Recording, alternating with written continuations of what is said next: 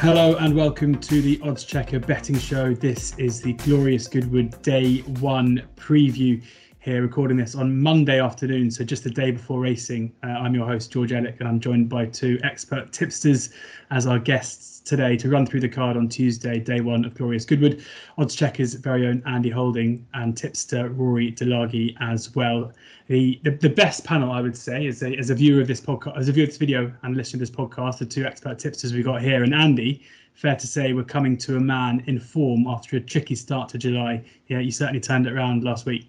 Yeah, we were just talking off air, weren't we? That July has been a struggle. I don't know what Rory's felt about the July. You know, the height of summer, as it were, where we've had loads and loads of action. Just constantly being on the wrong side of races and just getting it wrong.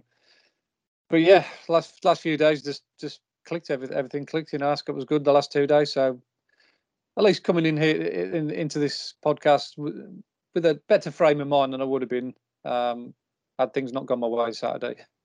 I think there are a fair few Andy Holding disciples getting quite excited with a multi in their bet basket on Saturday. The first three went in, didn't they? Did you have anything on the multi? I did. Funny enough, both days. I don't know why. I put all 5 in. I put 5 in on Friday and 5 in on Saturday, and I thought, well, there's a good chance that they'll all be in the frame. But of course, as it turned out, the last one let us down. But they all ran well, which is the main thing. That's what you hope for on a Saturday. I mean, you know, when you're dealing with 30 runner handicaps, as Rory knows, I mean, a lot of it's rubber the green, and you're just hoping they run all right. You know, 5-6 plays, you think, well, if I can get one in the frame here and it runs okay, then you've done the job. But yeah, to go and win is a bit of a bonus really on days like that. Well, whether it's good luck or good form, let's hope it continues into this week. Rory, how are you getting on at the moment with your tipping? I'm struggling to find. I know Andy said he's struggling to find winners in July. I've been struggling to find runners. I've managed to produce a remarkable series of non-runners, which is probably not a bad thing, really. It's because you're nicking the price, so the owners have to put them out. Epic endeavour at Ascot at the weekend, but luckily he turns out at Goodwood, so I'm hoping I can just transfer my allegiance there. But it's not been an easy month.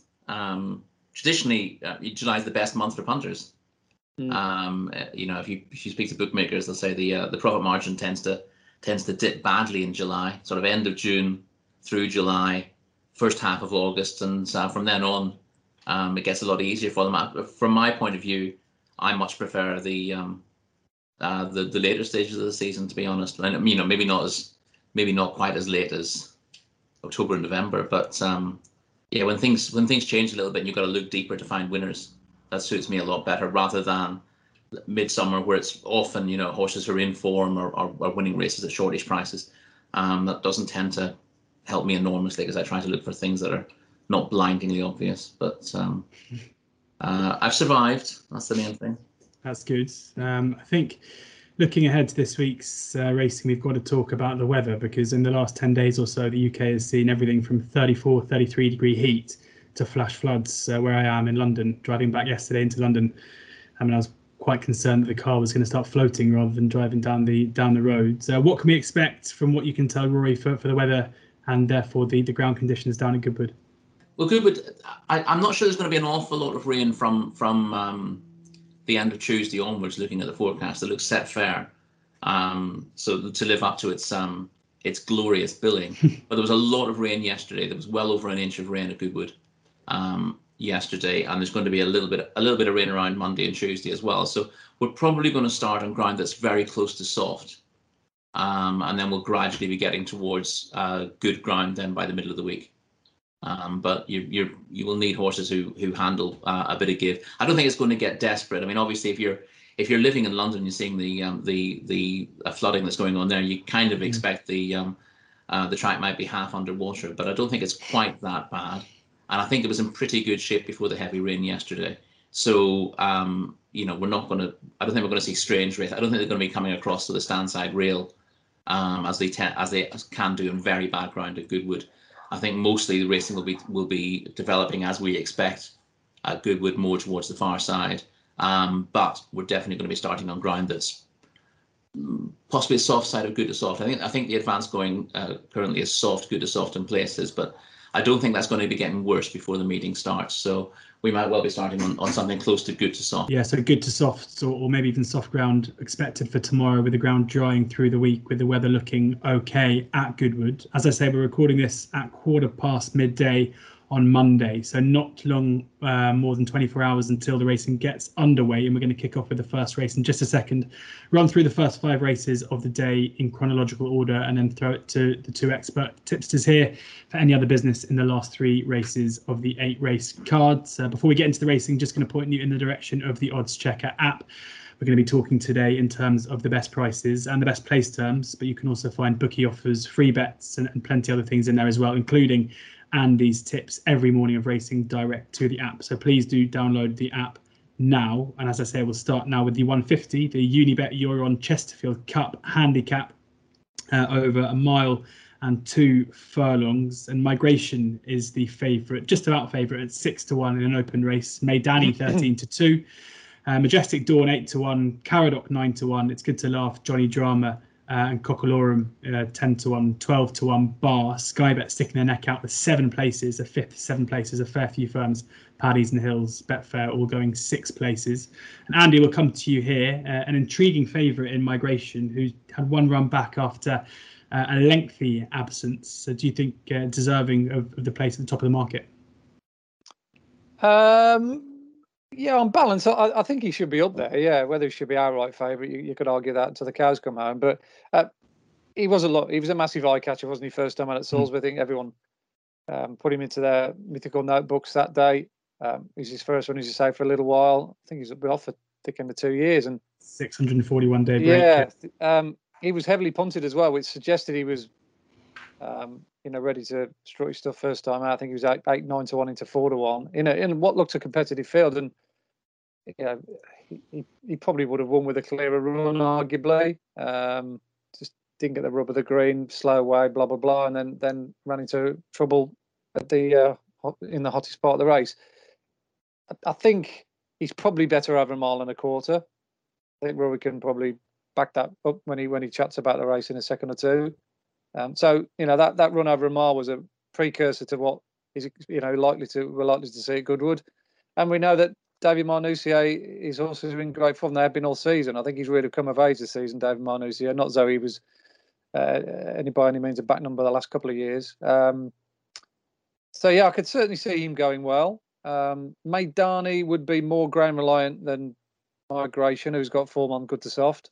As far as I could see, Maydani won this race last year as a good to firm ground horse. So I don't think conditions will be against him. So if they out to the front 2 in the market, I'd certainly prefer Migration. I think Cockalorum's got to be on the shortlist. He's a strong stayer at the trip.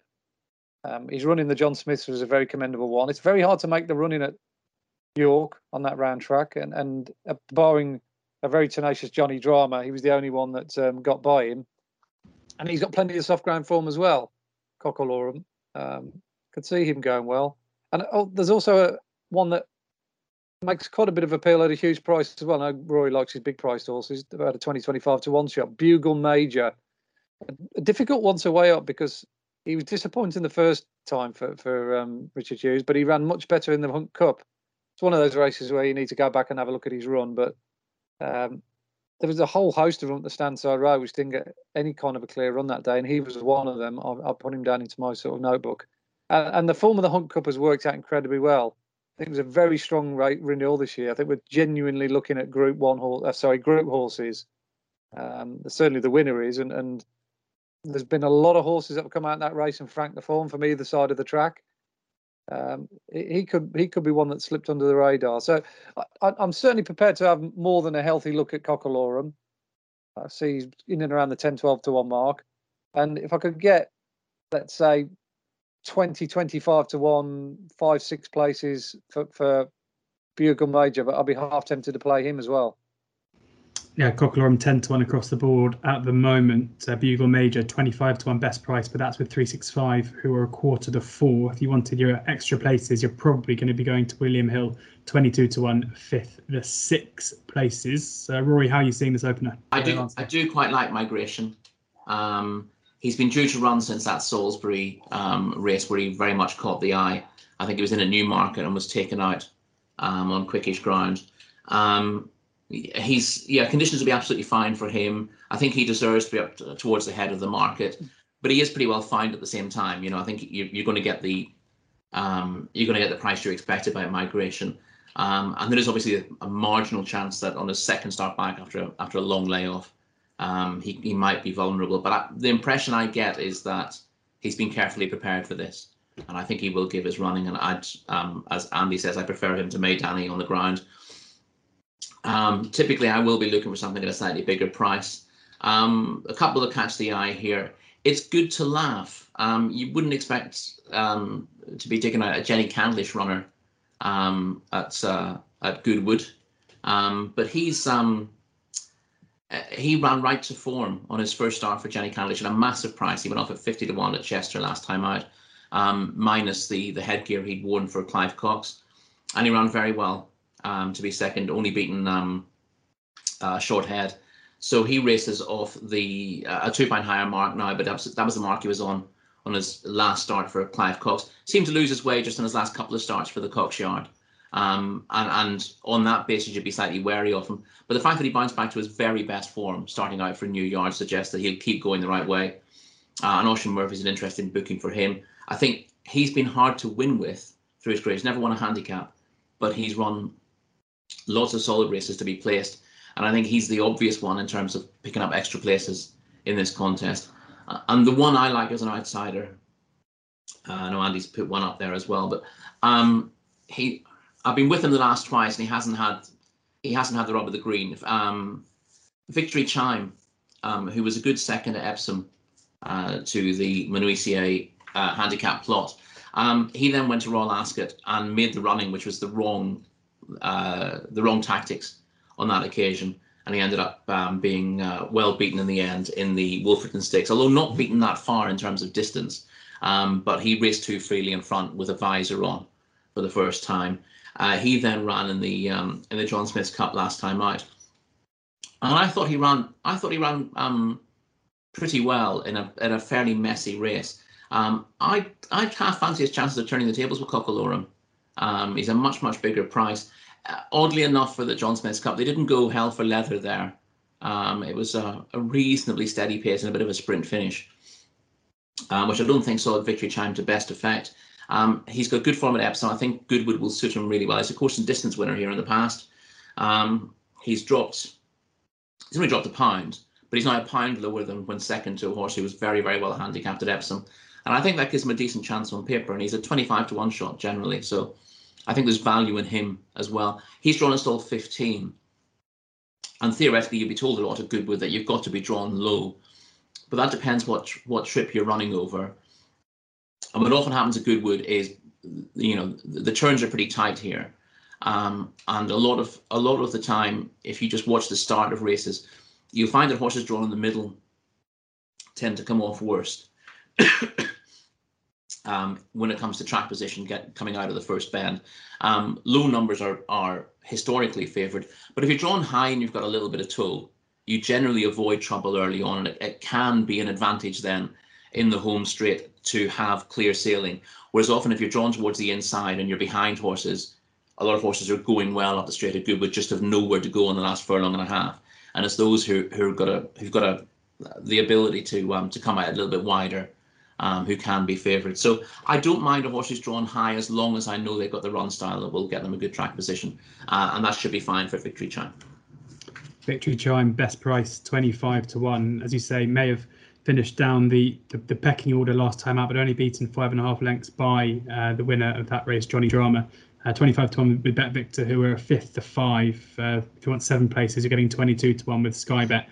And the other one you mentioned positively, as well as the favourite Migration, was It's Good to Laugh, who is 10 to 1 with most firms as well. On then to the second race on the card, and it's the Vintage Stakes, the Unibet Vintage Stakes, where Berkshire Shadow is the 15 to 8 favourite, ahead of LaSalle at 9 to 4.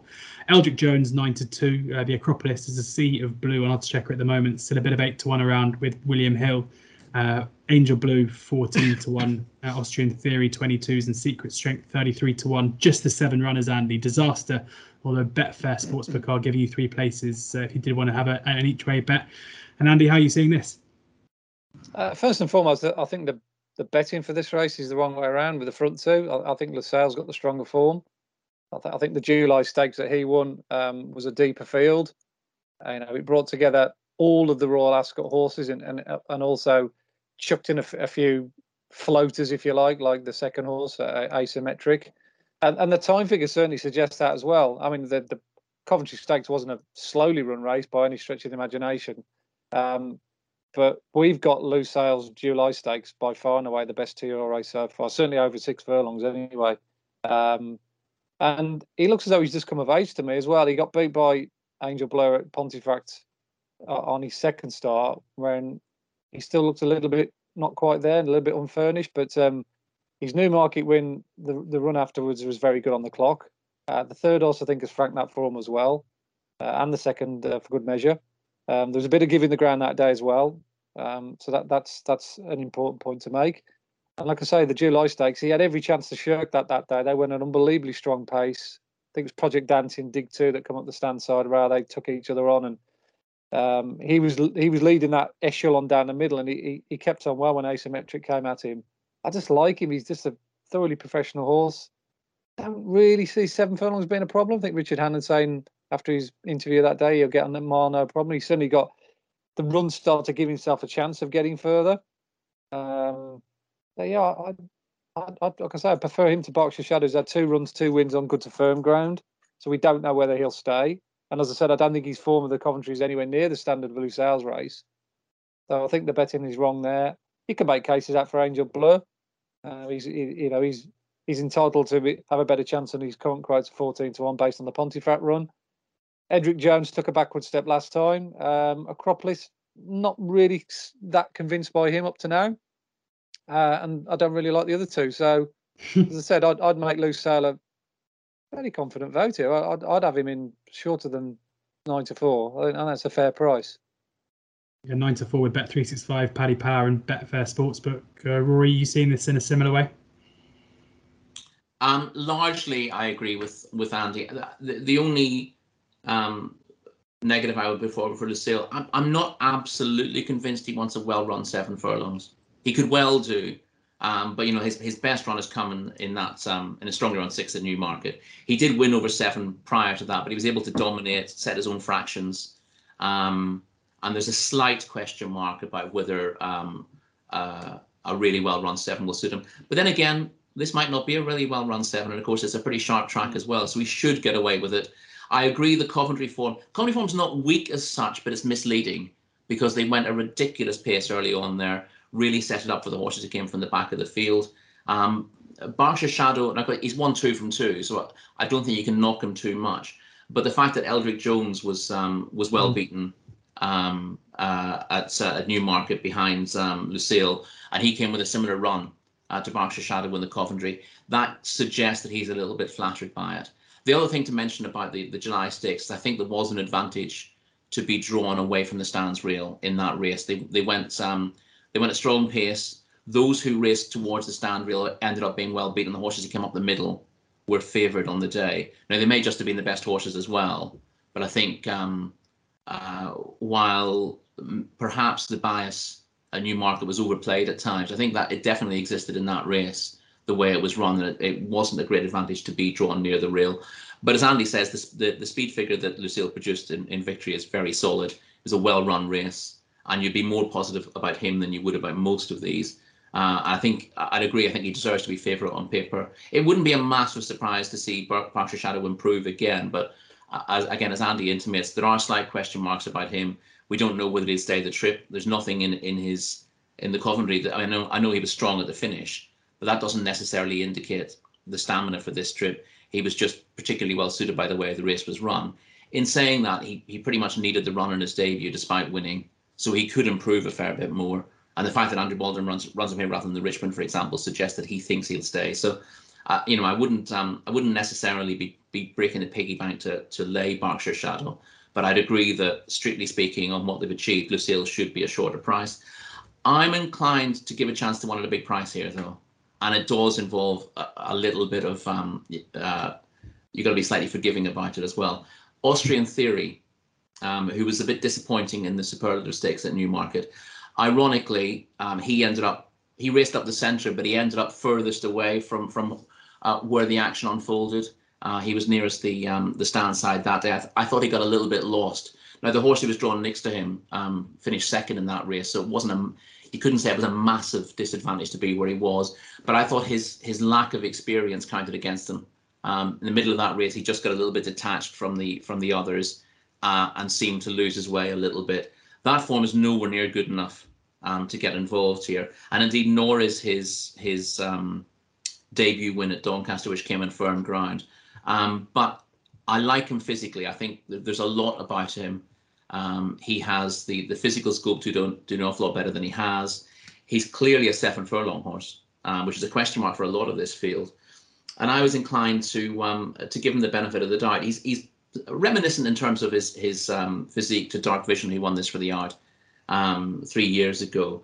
And Mark Johnson could easily have run him. He was entered he still is actually entered in the nursery later in the week, and that would have been a much easier task for him, despite top weight. So the fact that he runs him in here, and he still has a Group 1 entry in Ireland, I thought that give you the hope that he would actually develop into the horse that he looked like he might be on debut. Now, I don't deny for a second that he needs to improve an awful lot on the clock and on the collateral form they've shown so far, but I don't like pigeonholing 2-year-olds after 1 or 2 runs. And I think there could be a fair bit more to come from him. And given there's question marks, as I said, about the Coventry form and about the suitability of 7 furlongs for a few of the field, I think he's worth having a small bet on at a big price. He's pretty much the outsider of the party, or close to it. Secret Strength, I think, is a bigger price. But he's 22 to 1. You might even get bigger than that on the day. And I think he wouldn't be a maximum stakes bet by any manner of means. But I think he's a sporting bet to small stakes. Yeah, Austrian Theory currently 22 to 1 with Sky Bet, William Hill, Bet Victor, Mansion Bet, 10 Bet, Sport Nation, and Red Zone. But I think you can get a bit bigger on the exchange if you wanted to go that way. Or, as I say, Betfair Sportsbook are doing a fifth of 3 places despite there being 7 runners, and currently 18 to 1 there. So a couple of possible angles of attack there if you wanted to side with Rory's selection, Austrian Theory. But positive mentions from Rory and Andy for Lusail, the current second favourite as well. So a couple of ways to get involved with the vintage there. On to the Unibet Lennox Stakes now, and Charlie Appleby certainly has the pair of aces here. Space Blues the favourite at 2 to 1 and Creative Force at 3 to 1, second favourite.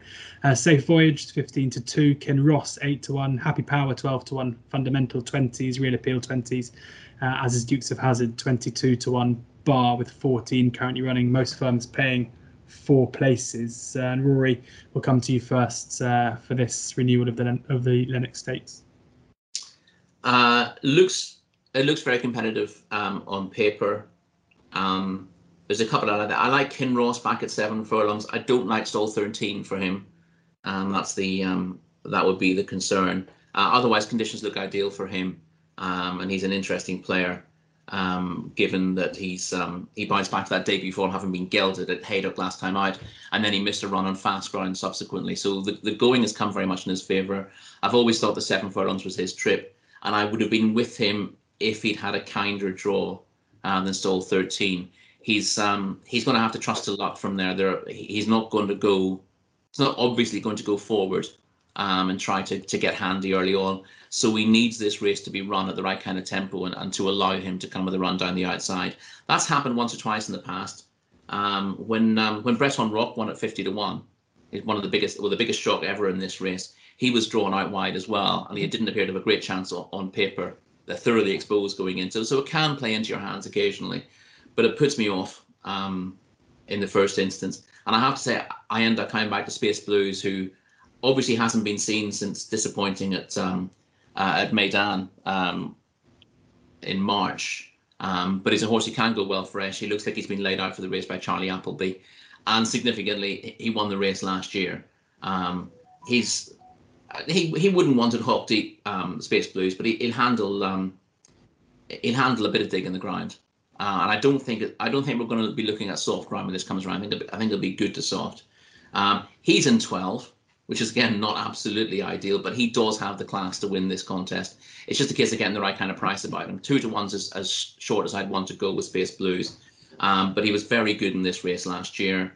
and a repetition of that sort of form, which he's done several times. It's not like it's a standout effort. He's got a lot of very good efforts to put him close to the top of the tree here, and I think he'll be prime for it. William Buick prefers him to Creative Force, which I think is significant because Creative Force has been very progressive this season, and the fact that the Buick sticks with Space Blues suggests that he's showing the right signs at home.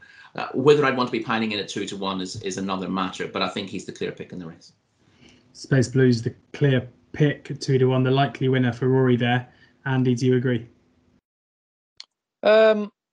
Yeah, I don't know whether he's a clear pick or not. It is significant, however, that William Buick has chosen to go for him, because I actually prefer the other one. A little bit born out of the fact that I suffered largely backing him last time out in the July Cup, and I didn't think he got the clearest to run through. I thought a strongly run 6 furlongs would be ideal for him because, prior to his win at Ascot, I had him down as a 6 furlong horse. He beat the likes of Significantly, Perotto, and when he won at Newbury, he had a happy romance behind him over that trip. And I was quite surprised that he managed to win the Jersey on soft ground. I thought 7 furlongs, soft ground, this is going to be a slogfest. And I didn't peg him in that category. I thought he had a good turn. For all the times I've got him doing, and particularly his back end sectionals, I suggested to me that strongly run 6 furlongs is what he wanted. Like I say, he did surprise me when he won that day. So I thought, Newmarket, strongly run 6, stiff 6, absolutely bang on. But he ran very much like he wanted to go back up again. Incidentally, his back end 3 furlong splits were the best in the July Cup, given where he was at halfway. He got squeezed out as well when good effort was dropping back in his lap up the rail, and he had to try and force his way through. I don't think he got the clearest to runs. By then, the likes of Starman had flown over the horizon. But I still think that's very strong form. It was the hottest Group 1 we've seen for a little while. And it still suggested to me that he's going forward. He's not showing signs of decay after 5 runs. He's got a better draw than his main market rival and stable companion. It could be a bad draw if he doesn't get a clear run, of course. But to start off with, that's where you'd want to choose. And he's got 4 on soft ground as well. The fact that he won the Jersey on soft, again, beating a good field that day, I didn't see any sort of weaknesses in that lineup. Yeah, I must admit he'd be the one for me. I'm not disenchanted the fact that William Buick has chosen the other, because let's face it, he won this race last year, so he's probably entitled to stay loyal to the horse that has won this race before and knows Goodwood. But I do think if there was one horse good enough to beat him, it is going to be Creative Force, and I'd probably just stick with him under these conditions. Creative Force 3-1, Space Blues 2-1. I said Charlie Appleby holds all the aces. I think Andy and Rory are holding 1 each. So it depends who you think has made the better case between the two at the top of the market there. Or maybe you can just back them to finish first and second, and everyone will be happy if that one comes in. In the Lennox, onto the 4th race of the day, and it is the Goodwood Cup, the Asher Cab Goodwood Cup, and Stradivarius is the 6-4 favourite on the drift as we speak at the moment, with Trushan 11-4, Spanish Mission 11-2, Saron Priestley 8-1, 14-1 bar. And just a few weeks ago, we were discussing Stradivarius and Trushan at, what was it, 7-1? Was one of the bets of the week, and then Trushan was a non-runner on the morning of the race, and now here we are 6-4, 11-4 after Stradivarius getting beat that day. Andy, that must be quite sore. Yeah, it was one of the big disappointments of the whole 5-day Royal Ascot meeting for me, that Trushan didn't run, and then 2 days or a day later, the heavens opened. We were obviously trying to predict what was going to happen in advance when we did the podcast, and it seemed the logical reason to believe that the rains would come in time for Trushan to not only take his chance but to win the Gold Cup. I think had the race been run the day after, he probably would have won, given how it changed so abruptly. But even withstanding that Trushan wasn't in the lineup, Stradivarius has to be pegged down as slightly disappointing. I know, Frankie was beating himself up for the ride he gave the horse, and he didn't get the clearest to run through at a vital stage. But ultimately, he didn't really pick up in the way that he might have done, or he has done in previous years, suggesting to me that if there is a little bit of residual decay, it might just be, getting into his system now. Let's face it, he's a 7-year-old. He's been on the go for a long, long time. Look, he's won this race 3 or 4 times before, hasn't he? So we don't want to be crying him too much, but he's definitely at his most ineffective when the ground's soft. And Trushan, conversely, he's a mud lover, as he proved when he beat Stradivarius easily under those conditions at Ascot last season. So in for a penny, in for a pound. Having probably had my biggest bet of the season on Trushan several times at Royal Ascot and lost my money. There's only one way to get him back and to puff your chest out and roll the dice again. I just don't fancy anything else in the race. He's the only horse who I could see would want these conditions over 2 miles. So yeah, I'm going to stick with. I've already backed him actually. I backed him today. I backed him at 3-1 today. Not the price he was a couple of days ago, but then again,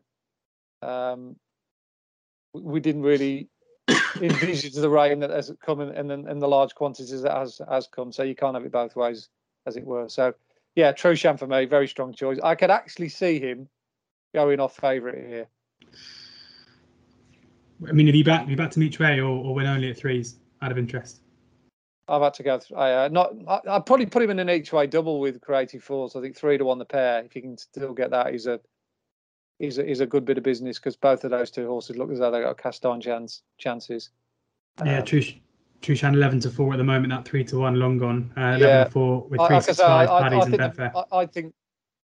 I think they're going to be very close to each other in the market. I think there could be 2-1 each or 2. But I think if you had to nominate a favourite now, I'd go with Trushan. I think the momentum will be with him. Rory, you were Team Trushan as well when we spoke about a month or so ago, just over a month ago. Is that still the case?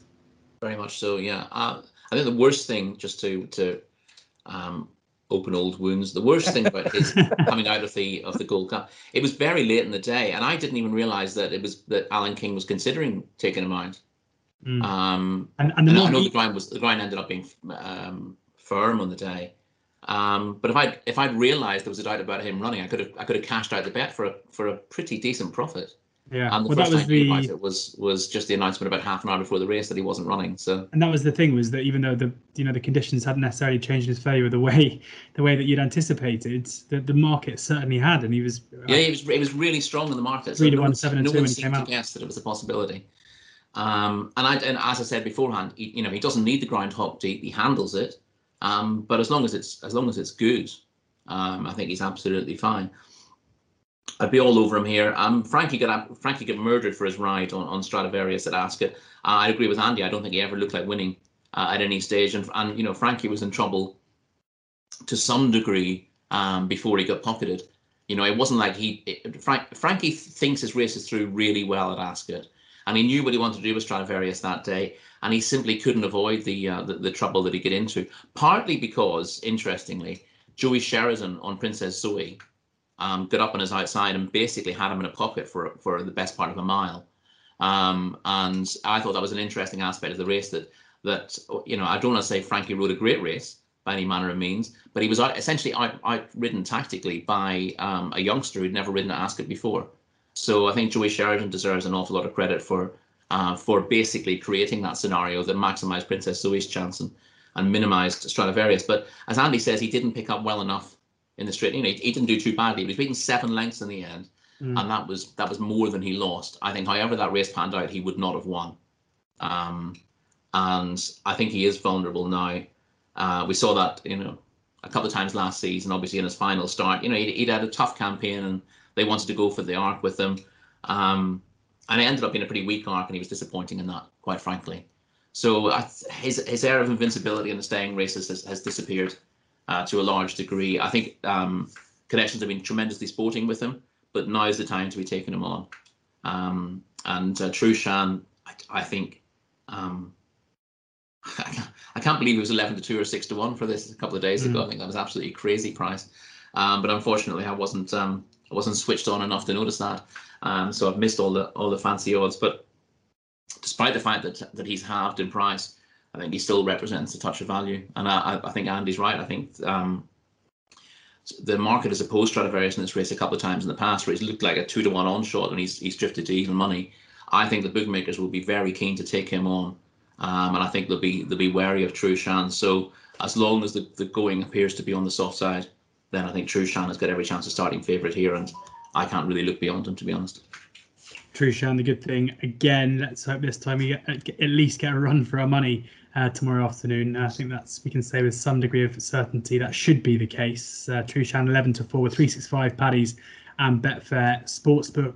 On to the final race we're going to be covering in detail. It's the Back to Goodwood handicap, the 410, where King of Stars is the 5-1 favourite ahead of Rawayat at 6-1 and Astronaut 8-1, only spoofing Lord Riddleford and Jabberwocky all 10-1, 16-1 bar Rory. Open race this again, 17 runners as it stands. Sky Bet going 6 places, all the others mainly going 5.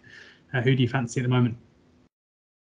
I'd want to be drawn lowish here. It tends to be an advantage over 5 furlongs at Goodwood. You've got a little bit of speed there as well with not a little bit of speed, a lot of speed with the El Astronauti and Rawayat drawn at 2 and 3. And I think that'll be a big +2, only spoofing, who'd be my pick in the race. He's drawn in stall 4, so he'll get a lovely toe into the race. He's suited by a downhill 5 furlongs. He ran an absolute cracker when he was second in the dash at Epsom. He followed that with another solid run at the Curragh.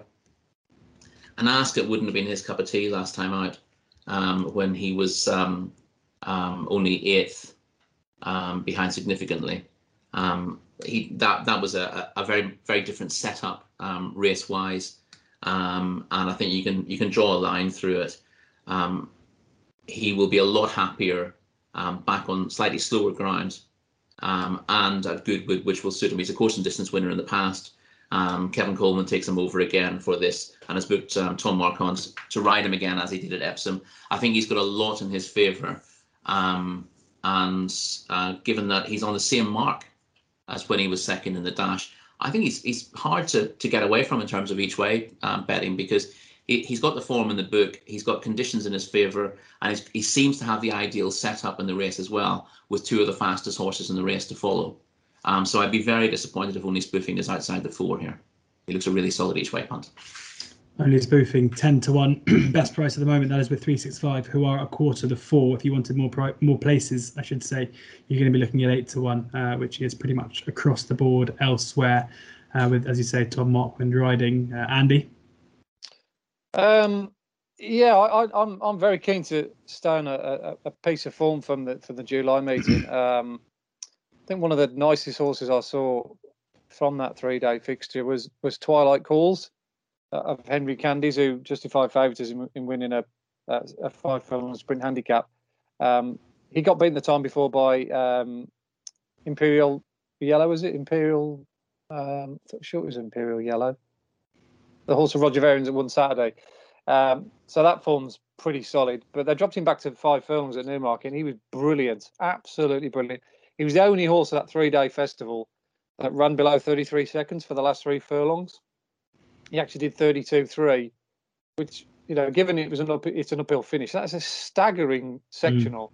And the overall time figure was very healthy as well. Courtesy of King of Stars, who made the running over on the far side rail. He dragged them along, but the front 2 were 4 lengths clear of the rest. And I've been monitoring the form just to see how it's worked out. The 5th has won, Gel Horn. Han Solo Berger, the 6th, just got beat by Passional. Sahek was 4th at Sandown, the 10th horse. Yamu ran well at Newmarket Saturday. And the last horse, Operatic, 14 of 14, popped up and won at Windsor the other day. So the time figure and everything about that race at Newmarket looked a class race for the grade, and it has worked out accordingly. So I think King of Stars is the right favourite. I definitely have him on my mind in some way, shape or form, because I do think that Twilight Calls is a group horse. What group level he'll end up being at, I don't know, but he's Henry Candy, Twilight Sun family, so he's going to go down that route. He's going to end up sort of in pattern races at some stage in his career. And I'd also have a little bit of a saver on the one that finished 7th, Embor, of Ruth Cars, who finished 7th, but he was stranded down the middle of the track where he was obviously favoured to be on that far side rail. You know, he ran about as well as we could have expected from a relatively exposed handicapper drawn in the middle against, you know, potential group horses. But I did notice he's got some form here at Goodwood when I looked at this race this morning. He's second behind Green Power back in 2019, and he ran respectably in the Stewards Cup. But 5 furlongs is definitely his bag. And if Rory's right about the draw, somewhere down the middle, I don't think so. Not too bad a place to be. Particularly, he's right by King of Stars this time, whereas last time he wasn't. So those are the two I'd be looking at. I do think, like I say, I do think that Newmarket sprint handicap's very strong form. So following the form line there, Embor 16-1. That's with 365, and then King of Stars the favourite 5-1 with a fair few firms at the moment. So those are the first 5 races of the day. The 4:45 is a maiden, which is yet to be priced up. And then we have the 5:20, which is the Unibet Fillies handicap, where I think Just Hills have put their prices out now. And the final race of the day is the Whirlpool handicap, the final race, another Fillies handicap as well. Again, Just Hills out with their prices, and a horse you just mentioned topping that market in Gelhorn, who you raced in that Newmarket race you're following there, Andy. So let's start with you in that case, and any other business from those last 3 races of tomorrow's racing. Yeah, it's really odd. Normally, when we do any of the businesses, we'll say 1 or 2 little nuggets here, there, and everywhere. But I genuinely haven't got anything I'm looking to back. No business. No, I don't know if Rory's got time. I'm hoping he has, because otherwise this is going to be a bit of a blank slot. But yeah, obviously Gelhorn's got a squeak. But you know, it's up over 6 furlongs now on soft ground, and he's up against several informed fillies. I do think Marcus Dragonins ran quite well in the maiden at Newbury today, also called Olivetti. I'd be looking to see how he shaped a second time up, because having missed the break, I thought he ran a race full of promise. But it's over to Rory here. He's got a complete and utter stay to himself. Rory, take us away. Yeah, I'm not crazy about fillies handicaps as a rule, and we've got non-runners in the last 2 races as well already. The one that I thought was definitely worth a look is Pomelo in the penultimate race, the mile contest.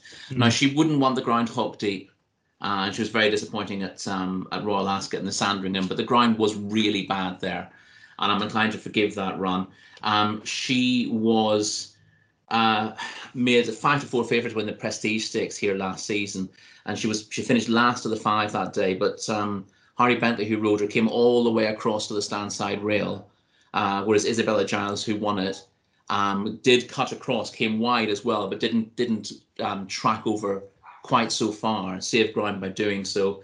I thought that was a run to probably put a line through as well. She won her other 2 starts last year. She won it on debut at Newbury in good ground, and then she followed up that disappointment by winning a novice at Wolverhampton. I think it's difficult to weigh her form up. She's been given a handicap mark of 89, and obviously she ran poorly off that market at Royal Ascot. I think that's a run you couldn't judge her on, and the fact that she's won 2 from 3 last year, and she retains scope for better. She's not a filly to back at a short price, but I think there's more to come from her, and I think she might end up being underrated off a mark of 89.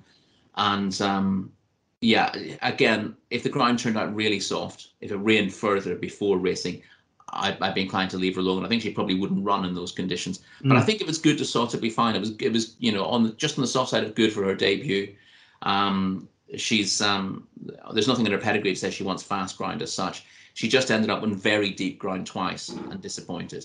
And as I said, I think there are reasons why you could forgive that. I probably want double figures to back her because, as I said, while she's capable of better, she's hard to pigeonhole. Yeah. And she's not one you can be massively confident about. But at the same time, there's a very strong possibility that her mark doesn't do her justice. So if she was a double figure price, I think she'd be worth a bet. Pomelo currently 7-1, so too short for Rory, but keep your eyes peeled to see if that price does drift. That brings us to an end of our Glorious Goodwood Day 1 Tuesday racing preview. Plenty of strong fancies there from both Rory and Andy. Thank you both for taking the time to chat to us today. If you have enjoyed this, either as a podcast, so you can find it on all days previews on any podcast platform, or as a video on the YouTube channel as well, please do subscribe to the YouTube channel. Please also download the Odds Checker app. As I say, it's where you get the best prices, bookie offers, free bets, place terms and tipsters. Andy's column every day going up around 9 o'clock in the morning on the Odds Checker app. Hopefully we've given you a few winners. Sorry this first day came a little bit late, but we're going to record day 2 right now. So if you've watched this or listened to this, it won't be long until you can get day 2's preview a little bit further in advance. Please do enjoy the racing and please do gamble responsibly.